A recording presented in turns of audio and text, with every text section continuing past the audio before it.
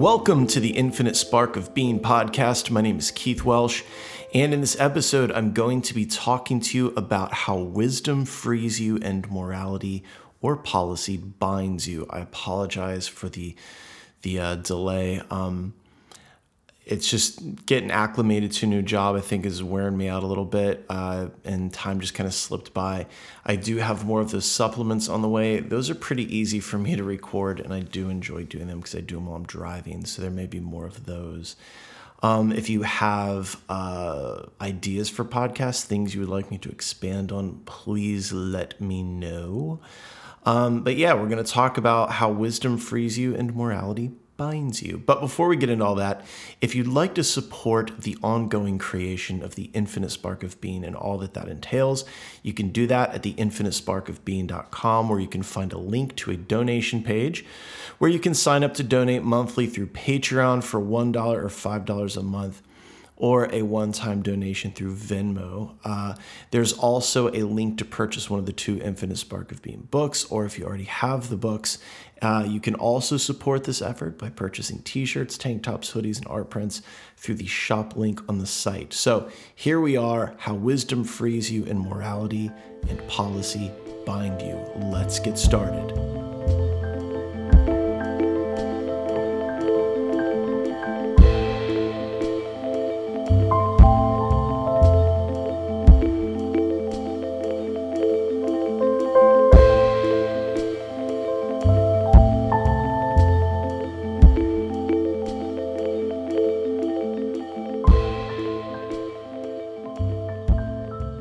So, per usual, let's get some words out of the way.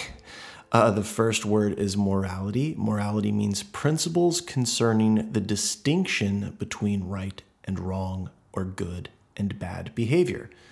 Subjective. A particular system of values and principles of conduct, especially one held by a specified person or society. Again, subjective. Or the extent to which an action is right or wrong. You see the subjective nature here in the definition of the word morality. So when we think about the word morality, we usually think about sexual conduct. At least I believe we do. I do. And murder. We think about fidelity in a marriage and things like that. So let's look at the next word, policy. A policy is a course or principle of action adopted or proposed by a government, party, business, or individual. Now, when we think of the phrase wisdom frees you and wisdom frees you and morality binds you, hopefully it doesn't feel as concerning knowing what morality policy means. At times when I've brought this up for discussion, the knee-jerk response before we can even begin discussing it is, so should I just do what I want? And the answer is usually yes. I don't care what you do. However, that being said, the result of doing whatever you want will then become your problem as well. Me telling you to do whatever you want doesn't mean that there aren't consequences. So just saying, cause and effect. But now let's look at the word wisdom. Wisdom means the quality of having experience, knowledge, and good judgment, the quality of being wise, the soundness of an action or decision with regard to the application of experience, knowledge, and good judgment, and the body of knowledge and principles that develops within a specified society or period. So wisdom frees you, morality binds you. When we look at the Mahabharata and the Bhagavad Gita, which is within the Mahabharata, the lesson is that wisdom frees you and morality binds you, because wisdom only knows this moment. It only knows what it knows right now, while morality and policy try to predict the future in order to keep everything safe. A good example would be marriage or a relationship between two people. We say things like, till death do us part. I actually got a wedding invitation today that said that, or till party do us part. I don't know, till death do us part. I have no idea, but funny that I'm talking about it. Anyway, till death do us part. But then, one person loses that special feeling, or one person begins behaving in a way that's less than skillful in the eyes of their partner, and then you get, but you said forever. Yeah, but I didn't think you'd start selling coke out of our apartment, or I didn't think you'd turn into a crazy person. Or like I said, we just lose that feeling. The oxytocin wears off. Recently I've struggled with relationship concepts and things like that. And I was talking to a very wise friend of mine, this lady, and she was saying, I was trying to explain to her how I felt and where I was right now with relationships. And she goes, you just don't want the identity of couple. And she's absolutely right, because that identity feels like, I don't know. Anyway, but this saying, wisdom frees you and morality binds you, gets us thinking. And for me, it gets me thinking about, what policies do I have that are creating suffering for me? What agreements do I have with others that they don't even know about? It's like, you're supposed to behave this way because that's what makes me love you. And as long as you act this way and never change, I will continue to feel the feelings of love. And I like these feelings. I'm addicted to these feelings of love. So please don't change. This stuff gets interesting when we think of it this way. In fact, everyone listening to this has had a job where the policies of the higher ups didn't jive with the shop knowledge, or the reality of the job didn't jive with the reality of the people doing the task day in and day out. I see it a lot in my field. There are policies and procedures that don't take into account the constantly changing landscape. I deal with human beings that aren't exactly predictable. So trying to create policies that attempt to predict the future is almost laughable. And that's what these policies are trying to do. They're trying to create a safe, predictable future the same way we do in relationships. This isn't to say that you shouldn't feel safe in a relationship. Of course you should. This understanding doesn't give others license to treat you poorly, but what it means is that we all change. Change is inevitable. And this doesn't mean that, every relationship's doomed. It's just, we've all heard it. You've changed. Yeah, fuck, I hope so. But sometimes the person doesn't like the change. For me at one point in my life, it was, you've changed. You're better than me now. And I in no way, shape, or form felt that way. But this was their perception of that change in my behavior, because this was their projection. It wasn't me. I didn't feel that way. This is them, right? Anyway, change is inevitable. I can't expect you to stay the same, right? Especially if you're doing inner work, if you're working on yourself. If I'm head over heels in love with you and that change takes place in a way that neither of us can really handle, it'll hurt, and if we aren't honest about our sadness and disappointment, we could become angry. And that anger is essentially self-righteousness. We've all been there, how dare you change and take this feeling away from me? What's happening is the mind, which loves consistency because consistency is safety, it's panicking. It's panicking because for the mind, the feeling of love is associated with an object, a symbol, and that object is you, for instance.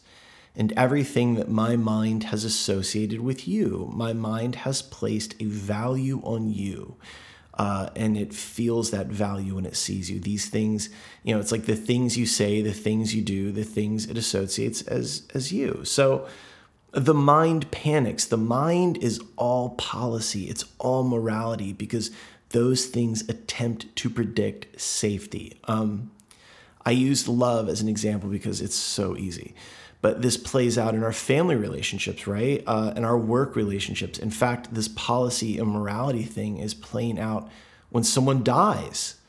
Our mind has a policy that this symbol as a person is a source of love. And since the mind uses objects, the fear of losing it is a threat to the policy that says that they provide this certain feeling. And if they die, then that feeling will never be there again. And then once they do die, it confuses the mind. To the mind, that source of love and affection is now gone because the mind believes that the object was the source of that feeling, which it wasn't. This is why during, grief and loss sessions, I'm just reconnecting the mind to the thing that made that person special to them. It's a way of reminding the subconscious mind that the object was not the source of love and affection, that the affection and the love, the attention really that this person gave them was within them the entire time. And this doesn't mean that we're glad they're gone. It just allows the mind to begin healing. It's the mind that needs healing in those events. It's about finding equanimity, really. It doesn't mean that you're replacing this person you love. But again, this is the policy of the mind, the morality of the mind. To the mind, morality would be that you're always there. It's a moral for you to be there for me all the time. It's good to give me love and happiness and pleasure. It's bad to take it away. And when someone leaves, dies, or changes, the mind perceives them as the cause of the pain. It sees them as violating the policy or breaking with the moral code of the mind. So these morals, these policies are all due to the mind believing that things are permanent. It's the first two noble truths, right? Life is unsatisfying, and it's the unsatisfactory nature of life is due to the grasping and clinging of the mind. So the mind finds the thing that satiates it, then creates a policy that says that the thing satiating it should always be there and should always be consistent, completely overlooking the mind's own nature to change, not just the stimulus or the source of the feeling's nature to change, right? Now, this leads us to wisdom. Wisdom only knows what's happening now. Wisdom only knows the present moment. So, please, please, please understand this. Policy and wisdom will arise at the same time. You'll experience the knowing that this is impermanent and the panic of the mind during loss at the same time. You don't get one without the other. That's what the middle way is about. It's about, all of this. I've said this 100 times. It's about holding two opposing ideas in the mind at the same time. And they're both okay, and they're both whatever they are. You could also think of wisdom as the soul, right? Because soul is just there. Awareness is just there. They can rein in the mind. Awareness, soul can kind of pull it back. But the panic of the mind, the panic of the ego are all there because of the biology of the human body, because of the manifestation of the subtle body into biological life or three-dimensional reality. And as I've mentioned before, soul is not biological. It's outside of biology. Awareness is not a cognitive faculty of the mind. It is outside of the mind. However, resting in that awareness will allow us to redirect or train the mind to be more skillful in its thinking, and it'll allow us to sit with the present pain of losing something, knowing that it passes, or sit with the discomfort of the violation of our moral code or our policy on whatever. Having the wisdom to know that all things pass. Interestingly enough, somebody asked me about soulmates the other night. They asked if I believed in a soulmate. And the short answer is no. I don't believe people have a soulmate. I do believe in soulmates, plural, though. When I think of all of my relationships, long-term and otherwise, they were all stepping stones that led me to the next one. I became more and more skillful as a partner because of the past experiences with these women.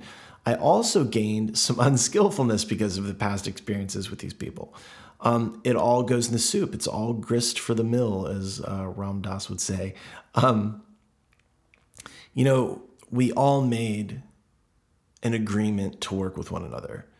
We are all soulmates. We are all in this together. We have all been in love with one another. When you think in terms of a single soulmate, you disregard the deep, meaningful relationships you've had with everyone else in other lives, on other timelines. This isn't a wag of the finger. It's fine. It's just what we do in this life. This doesn't mean that relationships are less valuable. It just means that they are all valuable. Now, sometimes that hurts the ego. It hurts the mind. It violates the policy of being important. It violates the morality of being the only one. That's what this is really about. When we push against that idea that we've all been in love with one another, it's because we want to be the only special one, right? When we feel our minds push against the idea that love comes from within us and that no one person is the source of that love, that is also the mind wanting to be special. We want them to be special to us because if they are special to us, then we are special to them. And that is all mind stuff. It's evolutionary mechanisms that allow us to procreate and keep the species alive, which isn't bad, but we have to look at it and understand what it is.